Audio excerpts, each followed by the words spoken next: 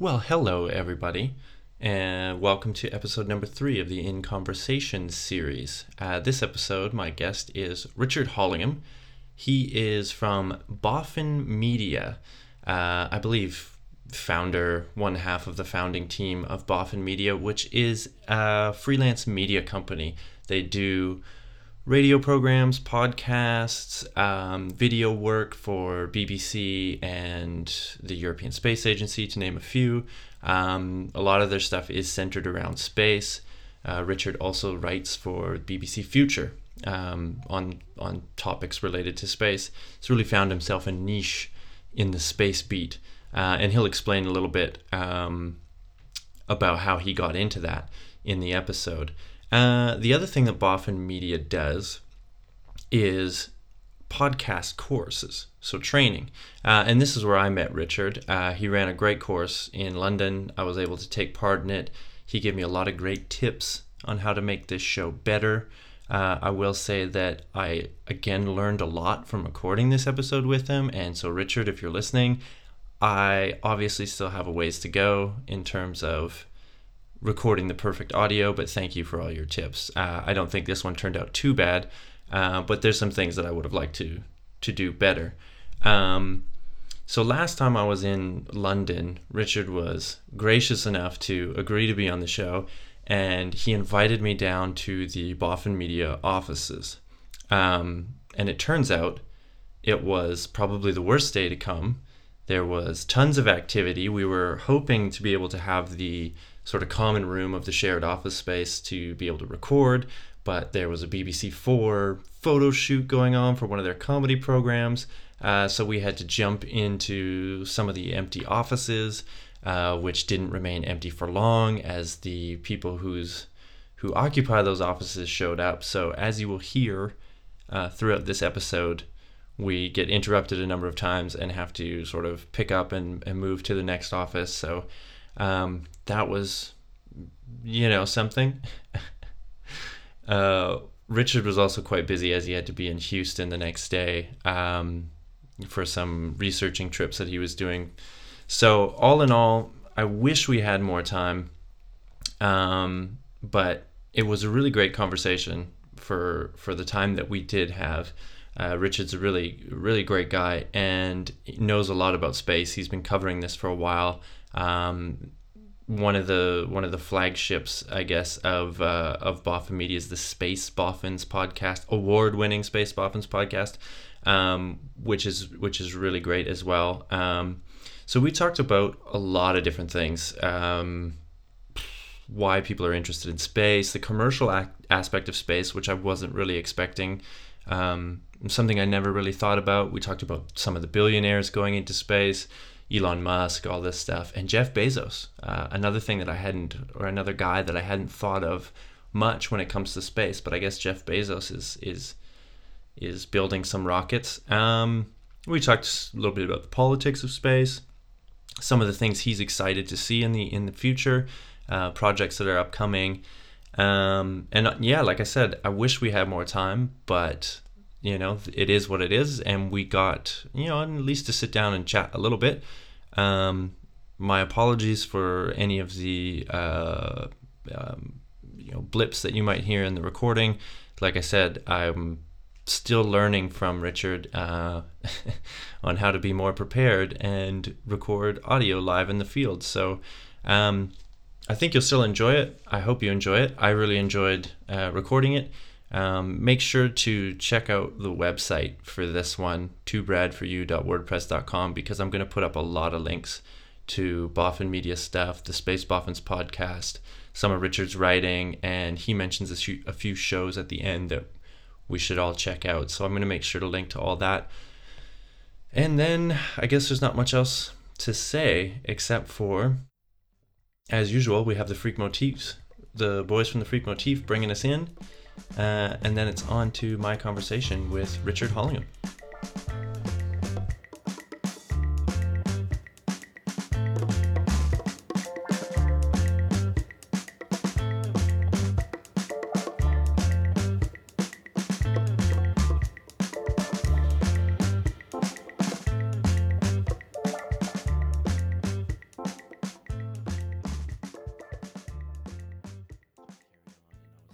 Yeah, about that's going through. Everyone kind of looked at me weird in Frankfurt when I came through with. They made me pull it all out, Yeah, and they were testing it for bomb residue in the States or something. now. Yeah, in the States. Well, weirdly, I came back from. We came back from the Netherlands. We did a podcast in the Netherlands the other day, and I had a mixer in my. It was all carry on. So I had a mixer, had 2 recorders, I had multiple microphones, I had a whole bag full of leads. I mean, because wires and a box of batteries. I mean, it must have looked horrendous under the X-ray scanner, and it wasn't that they stopped me for. It's because I had a block of cheese because it was the Netherlands. They didn't want you escaping with their lovely cheese. No, exactly. So it was the cheese that that showed up on the scanner, rather than anything else. That's great. So you're off to Houston tomorrow to do Space Boffin stuff. So we got space stuff. This is really stuff, I wouldn't say Space Boffin stuff. So some of the interviews will end up on Space Boffins, but this is paid work. Okay, and I wouldn't categorise Space Boffins necessarily as paid work. But it seems like just sort of reviewing everything, going on the website and everything. Space seems to be a big part of what you do. Somehow ended up in this niche of doing space. I mean, this was my question. I was like, do you know something that we don't? Are you trying to get out of here? Why that? Or is it something that you've just sort of always liked, or maybe you fell into it? Well, when I look back at the books that I've kept from my childhood, there were 2 books, and I've rediscovered them recently. We were clearing out my parents' house. There was a book on exploring, and a book on the space shuttle. Yeah. And I've still got them. And they're still great, actually. They're still really good. Yeah. So, and then by about age 12, I wanted to either be a famous explorer or on the radio. So I worked out on the radio, and then I basically pursued on the radio. I want to be on the radio. I want to be a local radio. I wanted to be a local radio DJ. Yeah. So I pursued that and pursued that and pursued that, and ended up, I think my first actual presenting as opposed to reporting job, I think I was about 21, so I was being paid to present on the radio. And I did that through to about 26 as a local radio presenter. My original degree is in applied biology. So really I should have done probably more biological sort of stuff. But I ended up, I got an attachment at the BBC. I was at the BBC presenting the local, the breakfast show on Radio Cumbria, and then the evening show on Radio Cumbria. And ended up, I was just getting bored. I was getting bored with it. Right. I wasn't particularly liking the other people around me. I think I was just too young, basically, to be doing that job. Yeah. I would actually quite like to present on local radio again now, because I've got a family, middle-aged, I've got a family, I've got an understanding of the local place, whereas I was just ambitious, and I was very slick, and I was quite good at doing interviews. Yeah. But I didn't really... And I love the county, I love Cumbria, but I wasn't really... I wasn't a Cumbrian, and yet I was broadcasting. You had the explorer bug. You wanted to get out there. I've always wanted. I love travel. I don't like flying, but I love travel, so that would never stop me. So I got an attachment to the science unit in London. I actually work on the human body. It was a major BBC documentary series of the familiar with it. 90s, kind of late 90s. It was a big thing at the time, a massive amount of money. It was sort of the equivalent of Blue Planet 2 now, really. Well, it made it to Canada, so... it was a big, massive budget, and I was just a researcher on that. So I'd gone from being, local celeb to researcher. And I didn't like it. I didn't like it at all. I didn't like spending that. I'm basically a news person, and I like kind of quite short deadlines, fairly short turnaround times, a bit of pressure. And this was just so open-ended, and you were just finding out stuff that might not get used. Mm-hmm.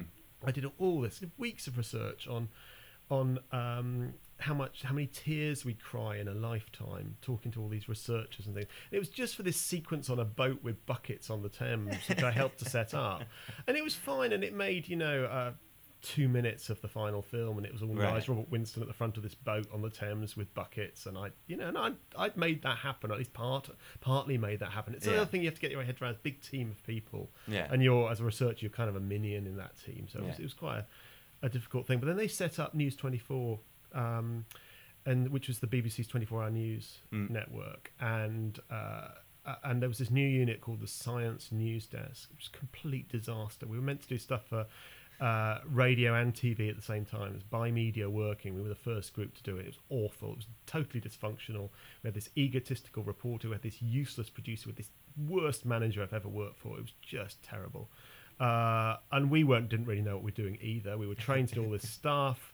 So I went out and did that. And then I drifted into the radio science unit, which was just brilliant, the World Service. And I got to finally do these things I wanted to do, which is the space programs. Right. So I started to do, one of the first things I got to do was go to the launch of the first stage of the International Space Station. Oh, wow. In 1998 in Russia. And this was the first, well, from Kazakhstan. Right. It was one of the first, it was the first foreign... That's the launch pad that they're still using today? Yeah, well, actually, it's a different one, but the same place in Baikonur. This was right. on the Proton rocket, so different one. So that was kind of my first... And it just gave me... I had the opportunities. You had a manager there. It was quite old-fashioned department, but you basically said, well, I want to do this. And they said, well, if you can make it happen, go and do that. Yeah. You know, there was so much freedom in retrospect to do that. And then we ended up making quite a lot of history programs on the Apollo program, all the rest of it. Then when I ended up so this is quite a long story. It was a very simple question. I ended up, my final job within the BBC as staff was as senior producer on the Today programme, doing general news as well as science. So I was initially there as science producer, and then they wanted to boost the science. And then when I went freelance, and I'd done to be honest, most of the stories, we didn't do much space on Today at all. We did, it wasn't that, no one was that interested at that point in the UK in space. And most of the stories I did were biomedical, or it was a lot of genome stories. There was GM crops, BSE. I mean, huge amount. That was kind of my expertise, really. And we were doing a lot of that. It was hugely controversial, hugely political, and I was really into that. When I left, the first freelance work I got, apart from a lot of BBC work still, was editing this new magazine, Space UK, for the UK Space Agency. And that's really, to come back to the original question, that is the thing that started leading to all these other space things. And once you get into a niche like that, you start to get other things in. So I started doing some work for the European Space Agency, started doing commentaries for launches. And then you start to get more and more expertise. I started pitching more programs on space. And then, as a result of that, the BBC Future came along, and they wanted a space person. I said, well, I'm doing all this space stuff. So I got space columnist on BBC Future. And I think around similar time, maybe before that, we'd started Space Boffins podcast because we were in space. But also we're riding this wave of space in the UK. I mean, there's been this huge change. That was kind of one of the things that I was thinking about, on my way over here, was just like, what is the interest of, the UK and Europe in space? And like, how does the UK work with the ESA, the European Space Agency? Because in the climate like right now in Canada and North America, since the shuttle program went down, is kind of, a lot of people question, why are we, going to space? What is it? There's always the talk about Mars, and Elon Musk will say something about Mars, and we have to get onto another planet. There's always the fear of asteroids. But I wonder so Space Boffins has been going on for, 7 years now? Yeah. I think we should say the award-winning Space Boffins podcast. Yep. Pardon me for not saying it sooner. But so I wonder, like, in your journey in doing that, seeing what the popularity is, like, what is it? What are the stories, I guess, that highlights, or what do you think that the people are into now? Well, it is extraordinary. At the bottom, there's lots of parts of that, really. I'd say with space in the UK and the interest in space. So space in the UK has always made money. And the bottom line, it's about money. The joke is within the UK space industry. I don't think many people would think that. No, but the joke is within the space industry is that the UK space industry has succeeded despite government rather than because of government. And so what you've got, for example, Airbus in Stevenage, literally 3 miles down the road from where we are at the moment, they make some of the world's largest telecommunications satellites and make a lot of money out of doing that. Yeah. So the UK has always made communication satellites. They're the least sexy of all the satellites. Probably the most used. The most used, least interesting. Yeah. Really, I mean, they're amazing bits of technology, and massive. You could consider these things, size of a double-decker bus in, high Earth orbit, in geostationary orbit around the planet. It's amazing bits of technology, but not very interesting, really. And we absolutely take them totally for granted. Yeah. Then you've got startups in the UK, or were startups, like SSTL, Surrey Satellite Technology Limited, which started, I guess, in the 1980s with a few, maybe 90s, with a few launches. And now they're one of the world's largest small satellite providers. If you can, it sounds contradictory, but they make a lot of small satellites. Small satellites are the thing now. So constellations of satellites. Right. If you can fly 5 satellites that do something for the price of 1, right, then that's a whole lot better. Well, and launching them has got to be cheaper too. Yeah, and right? launching's cheaper. All that's cheaper. So with these sort of growth of these, so these are companies that are making money. Then you have all these other smaller companies that are also. So there's another one example, and no one's heard of these people. There's a company called E2V in Essex, which makes sensors for most of the interplanetary spacecraft, most of the interplanetary probes that have, whether they're NASA or the European Space Agency ones. So there's all that side. That's not the interesting side necessarily for most people. The more interesting side is the space science, and the UK's always been good on space science. Rockets are really cool, and now with Tim Peake and Astronaut. But there's been this real wave and this huge change in government, but successive governments. So started with Labour government, then the Coalition and the Conservatives, and essentially space policy, science policy has stayed the same. It's industrial led, it's economics, it's about making money, but it's also supporting science. And with Tim Peake, it's using an astronaut to help grow the industry. It's linking the two back, really. Right. So the UK has not put money until Tim Peake, and they were kind of sort of pretty much blackmailed into that, putting money into human spaceflight. But it turns out that actually can make money as well for the wider economy, whether that's for academia, for spin-offs, for industry. And now, launching rockets from the UK, this is extraordinary. I mean, even 5 years ago, wouldn't think this is possible. There were a lot of slightly nutty companies looking to launch rockets or design rockets. And there's just this, like, a bloke in a shed. Not much more than that.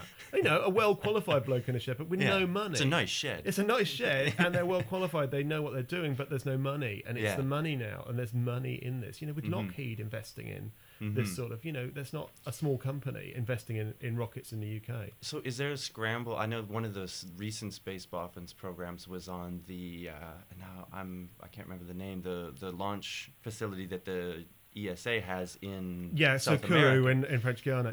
So curiously, Britain doesn't put any money into that.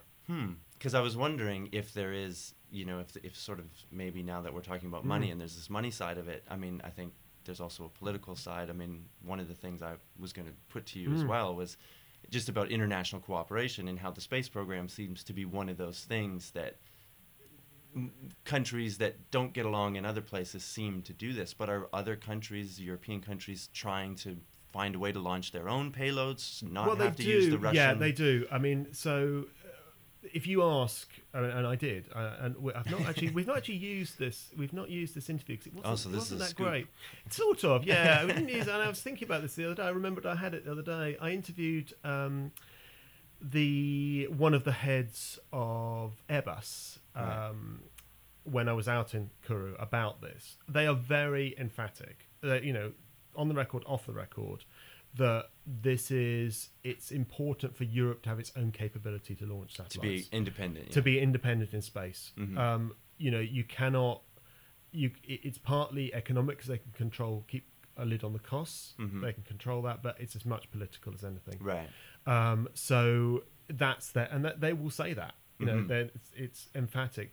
The UK doesn't put any money into the into the European launches, so it doesn't put any money into Vega or the Ariane launches. That's not to say Brits aren't involved, or they might be involved as employees of the European Space Agency, but the UK doesn't put any money into that. Right, it's not in the government budget. No. Yeah. But the UK does put a lot of money into the European Space Agency, and it leads on some programs. So it puts the most understandable into communication satellites. So the more money you put in, the more money you get, the more work you get back. Right. And that money actually has wider benefits for the economy. The ratios can be explored, but you're going to get at least, you put £1 in, you get 3 back at least. Okay. In terms of benefits to the wider economy. I think it's way more than that, but you have to. I'm not an economist on that. So there's the only thing now that the UK is separate on is launchers. So it's looking to have its own launch capability. Again, it's really interesting, the UK approach, which is you give a little bit of money from government, but you don't pay for it. the thing is, So it's private companies, like you it's mentioned private before. companies. It's a guy. Yeah, you facilitate it. You put the regulations in place. You provide some grants. You provide some infrastructure, but it's a commercial operation. Well, and that seems very much like what the attitude, when the shuttle program finished, and sort of the current, like if you look in some circles anyway in the U.S., this is what it's like. Well, let's make this a commercial enterprise. Let's make space should be a commercial thing. Government can kick in some money, put in some regulations and stuff. And then I've heard arguments against that. It's like, well, do we want guys like Elon Musk and whatever, controlling what can go up and down into space? Yeah. Not to crap on Elon Musk or anything, but I think there is a point. But I think once you start to get some competition, it does make sense, because then NASA just becomes a client. So they said, right, we want people to launch to the space station. What can you offer us? Right. And so you've got, Boeing and SpaceX providing spacecraft that will do that. And you've got Dream Chaser, the Sierra Nevada Corporation, providing one. It's a sort of close runner-up, which might well become reality as well. And it's what's happened with satellites for forever, pretty much. From the beginning, if you build a satellite, you need to launch it. Right. You're going to go and look for the competition. Who can do it the cheapest? Who's going to do it the cheapest and the safest? Yeah. And how much is insurance going to cost on each launcher? So it's the same thing with I think it's inevitable for low Earth orbit. I think the role for the space agencies, I mean, this is my personal view. I mean, these are all my personal views. Yeah. Is that you only a publicly funded or internationally funded operation can push the boundaries in terms of taking a crew safely around the moon. Mm-hmm. They could contract SpaceX to do it, for example, because NASA's always used contractors. Yeah, it's never built anything itself. It does build a little bit itself. Yeah, but everything's been done by contractors. It always has been. But they've specified what they want. Yeah, and I think that's probably the best way to do it. Right. I mean, the European Space Agency, Arianespace, is essentially a private company providing a launch service for the European Space Agency. I mean, you can look at the funding, and a lot of these organisations wouldn't exist without the taxpayer. Right. But I think they're a company providing a service. Mm-hmm. There's no reason why that has to be a government monopoly doing that. But perhaps the role of the space agencies is to push the boundaries, because they're not going to be what they can't be is too risk averse. Right. Because a private company, maybe not SpaceX, but most private companies are going to be more risk averse. Right. In the idea of exploring, manned space flights to Mars and things like this, I can see why a private company is like, well, what's in it for me? Yeah. But you've got to be. You can't. We could say, we're going to launch, and that's the thing. There's a lot of these companies who sort of say, there's been so many in the last few years saying, we'll fly you around the moon if you give us 20 million or whatever. It's going to be more than that, 20 billion. I don't know what it is. And frankly, I'll do that. If I will fly. If you give me $50 billion, I'll fly you around the moon. Yeah. I'll get the spacecraft together. But that's all these. I'll get the spacecraft together. I'll get the spacesuits. I'll find a rocket that'll do all that. And that's what a lot of these companies are. It's only, I would say, the traditional companies like Boeing, Lockheed. If they see it, they'll see commercial opportunities, and they'll obviously put in money in. But they've generally been contractors. Right. NASA has said there's been a competition for getting astronauts to the space station. Boeing has competed, and they're providing as a private operator. Mm-hmm. But that's a lot of money from NASA to do that. I think it's only Elon Musk is really interesting, but it's really the individual. That he's doing things in terms of exploration, in terms of pushing boundaries, in terms of Falcon Heavy. Yeah. That actually most private companies wouldn't do. Well, and that's always. Sorry, I guess. Yeah, no problem. Sorry, we borrowed your office. We'll go next door. Sorry. No, that's quite all right. No. I said we'd go as soon as you came in. It never managed to turn off the microphone on it. Right. Okay. Yeah. Okay, so I'm talking like that. Yeah. So that should be good. Yep. There we go. Okay, we're back after a little delay. And I think if I remember where we were at, we were speaking about maybe the role of private billionaires in pushing the boundaries of space. Because I mean, I think it's Elon Musk, like you said, it's the character. It's fascinating, and I wonder. It kind of harkens back to something you said at the beginning of the book on your shelf of the explorers, and I think that's like a real, why a lot of people fall in love with space and what the public might be interested in space. The manned missions to Mars. So I wonder what it is. Do you think of Elon Musk? Is there some angle that he's working, or do you think he's just genuinely some guy that is enamored with the idea of being an explorer and getting out there? Yeah, I mean, I don't know him. I've never interviewed him. I can only say what we see. We all see. I think he's got this vision for, as a lot of the Silicon Valley entrepreneurs have, of going out there, of exploring. So being explorers in some form or other. I mean, Paul Allen, who recently died, sadly, he was also investing big time in space. Jeff Bezos, investing big time in space. Jeff Bezos, I mean, he's probably more interesting than Elon Musk, partly because we don't know much about him. We don't really know we just know when they post a new YouTube video of their latest success. We also don't know how many fail. We don't know much about we'd have no sense. I mean, it bothers me. That's what bothers me, I suppose, when there is I'm not an American taxpayer, but it's American taxpayers' money goes into SpaceX, and yet SpaceX is quite opaque the way it operates, because it's a commercial operation. I think there does need to be more openness. Jeff Bezos doesn't take that taxpayers' money; he's just doing it all off his own bat. And he's quietly coming up, and I think probably the space first, for example, on the purely commercial areas, the first space tourists will probably be Virgin Galactic. I think they're still in the lead. Yeah, absolutely. I would say they've put a huge investment in the last few years. They've got tremendous expertise, and they know it works. I mean, what is the technology it's based on? Spaceship One works. Yeah, went up in space. Came back down again. Repeated it. It won the prize. So they know that technology works. The others, it's rocket technology. We know rockets work, but the actual rockets are different and tweaking it. And as they're commercial operations, they cannot afford these things to go wrong.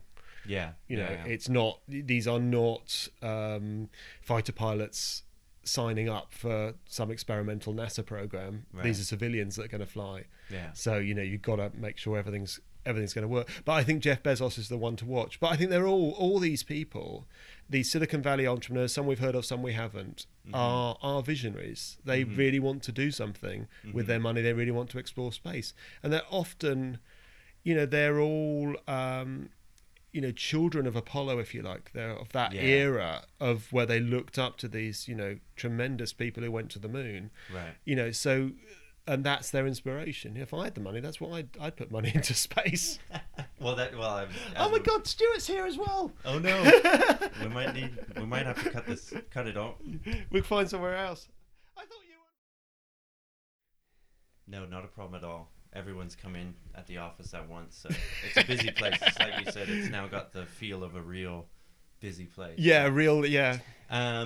as we're talking about this very misleading going out there, a couple things came into my mind, but I'll throw this to you first. Would you be one of the people to go up in the first Virgin 1 space? Is that I absolutely do not want to go into space. It's horrible. I mean, I'd love to be in space, but I've always made this very clear. Going into space, it's pretty terrifying. I think I could cope with that. You're on a rocket, that's going to work. And as we saw the other week with but even if it doesn't work, I mean, I thought I felt particularly in recent years that the shuttle was a deeply flawed system. You shouldn't build a spacecraft that's strapped to, strapping a spacecraft to a fuel tank with 7 people on board who can't get out, and 2 solid rocket boosts to the side is a very risky system. But the Soyuz proved, I mean, it would have been horrendous, that landing, when the Soyuz went wrong the other week. But the escape system works, and you see them sitting on a sofa chatting, a little bit shell shocked, but it worked. It's fine. And it's worked before. These things will always go wrong. High tech will always go wrong. But it's inherently fairly safe. So I think getting to space would be okay. Being in space would be incredible. coming back, it just sounds the worst. I mean, our latest Space Boffins podcast, we had Paolo Nespoli, European Space Agency astronaut, and talking about this coming back from space and the Soyuz experience. And I've heard it described, I can't remember how he described it. I mean, it just sounds horrendous. It's multiple car crashes, sort of horrendous. But someone else described it as going over Niagara Falls in a barrel on fire. Ugh. You know, it's just it's extraordinary. They survive. They all come. You know, they all walk away. Mm-hmm. There hasn't been an accident. There hasn't been a failure of the return to Earth system since the early 1970s with Soyuz. Right. So we know all that works, but it would be horrible. But you know, I think being on the space station would be pretty cool. I've always wanted to go in a submarine, so I think it would be like a submarine in space. Yeah. And unlike a submarine, you've got windows on the Earth. You know, I mean, it's obviously going to be incredible. Yeah. But you know, other aspects of it and the sort of nitty gritty of space flight's fairly horrible. Yeah, it seems. Yeah, well, not to mention the radiation that you're getting blasted with, all the stuff that you do. I'm not so bothered about it. You know, obviously, if someone offered me a trip into space, I would take it tomorrow. Yeah, but okay. That is very unlikely to happen. Yeah. Well, then I guess real quickly, because as you've heard, there's people coming in and out all the time, and I know you got to get to Houston. Yeah, I'll go to Houston tomorrow, so I got to sort my stuff out. I mean, what if you've done Space Boffins for 7 years? You're on a research trip you'll use some of it for Space Boffins. Yeah, most of it for we've got various BBC programs we're making. We're coming into Apollo anniversary year, 50 years since Neil Armstrong made the first step on the moon. So you know, the BBC is sort of looking to commission programs. We're trying to do programs around the edge of that, if you like, for the BBC. And the one particularly I'm looking at is Apollo 8, which was, I think, actually rivals the moon landing. I mean, I think actually we knew the moon landing was gonna, if it didn't happen with 11, it would have happened with 12, because the technology had all built up to that point with the moon landing. With, you know, it's still a remarkable thing. Mm-hmm. Anyone who sees the film First Man, I thoroughly recommend. Yeah. You know, you can see what a remarkable thing it is. But Apollo 8, going around the moon, going into orbit around the moon, is just absolutely audacious. The first time that anyone had flown on the Saturn V rocket, the previous test of Saturn V rocket would have killed the people if they'd been on board. Right. You know, this untried technology and going into orbit around the moon, I mean, that was just an extraordinary mission. And then you get the Earthrise picture out of that. So I would say Apollo 8 for me is the one. So that's what we're making a program on at the moment, and some other programs for next year for World Service and Radio 4. So Space Boffins, in a way, it'll be part of that. We'll use material from that, and I'm getting interviews for Space Boffins, but it's really for the BBC, that content. Okay. And we'll put up some links at whatever at the end to like where everyone can find this. But so what is on the future? What are you most excited about when it comes to space? What's coming up? You know, people talk about Mars, but that seems like far away. I think asteroid mining. It's going to be. I think I'm hopeful that Lunar Gateway will happen, which is a terrible name for an amazing thing, which will be a space station in orbit around the moon. So I think that is the way forward. And basically, you know, it's like a long-term Apollo 8.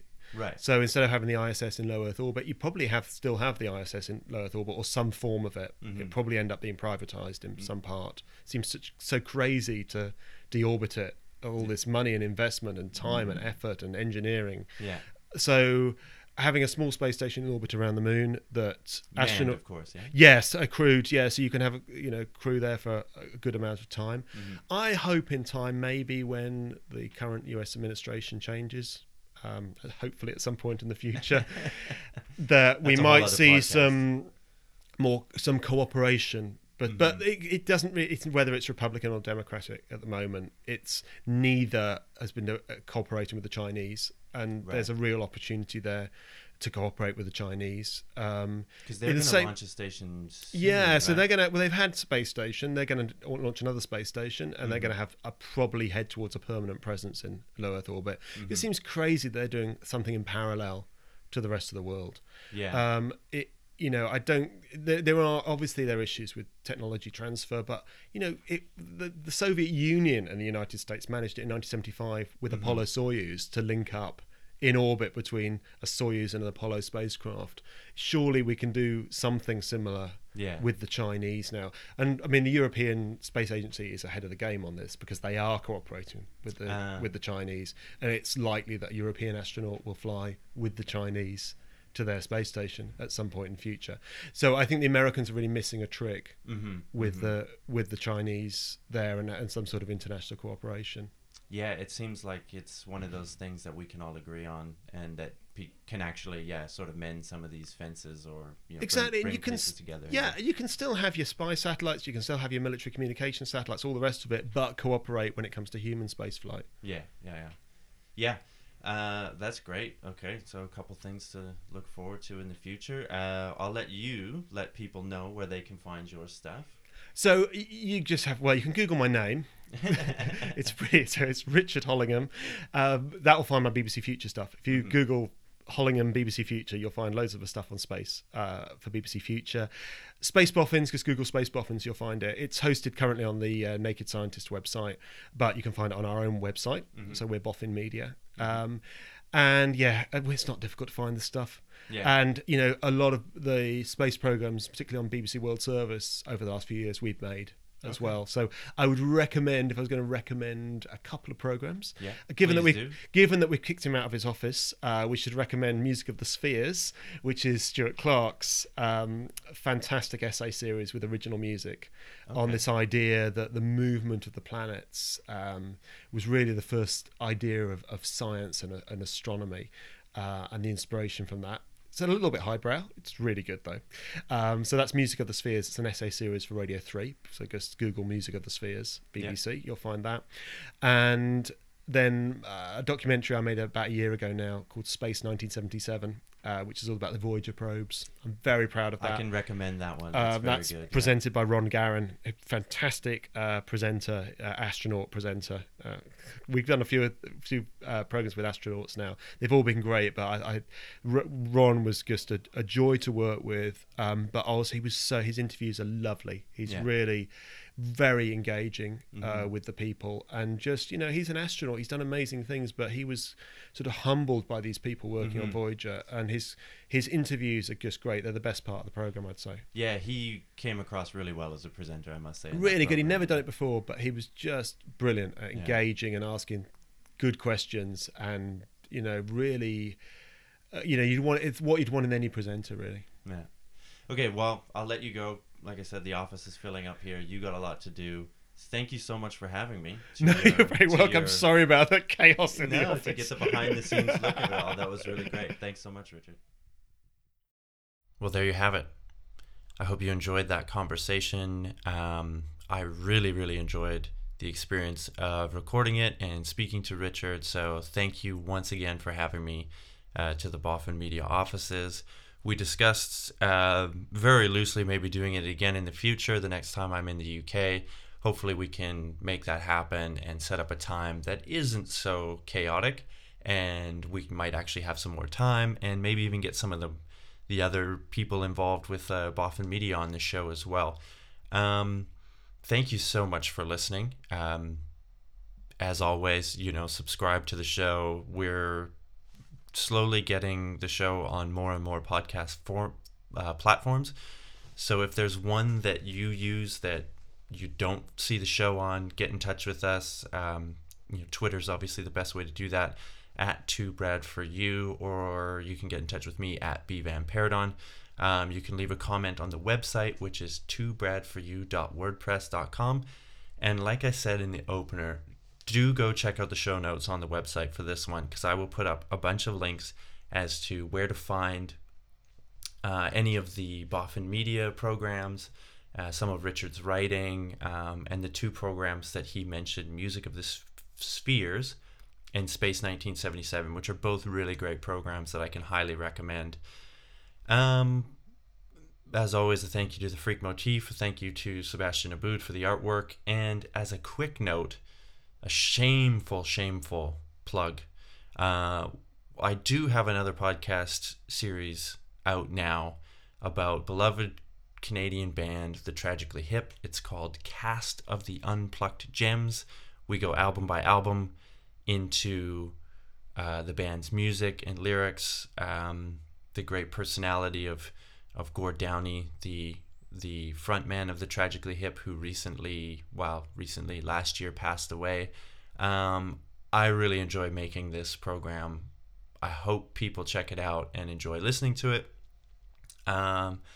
Leave us comments anywhere, get involved, talk to us via social media, whatever. We're happy to take your comments, criticisms, all that. And yeah, we will be back with probably another regular episode of Two Bread for you. And I am in the process of scheduling more guests for the In Conversation series. So thank you so much, everybody, for tuning in. And once again, thank you to my guest, Richard. Hopefully we can do it again. And yeah, here's a bit of the freak motif to take us on out. See you next time, everybody. Bye.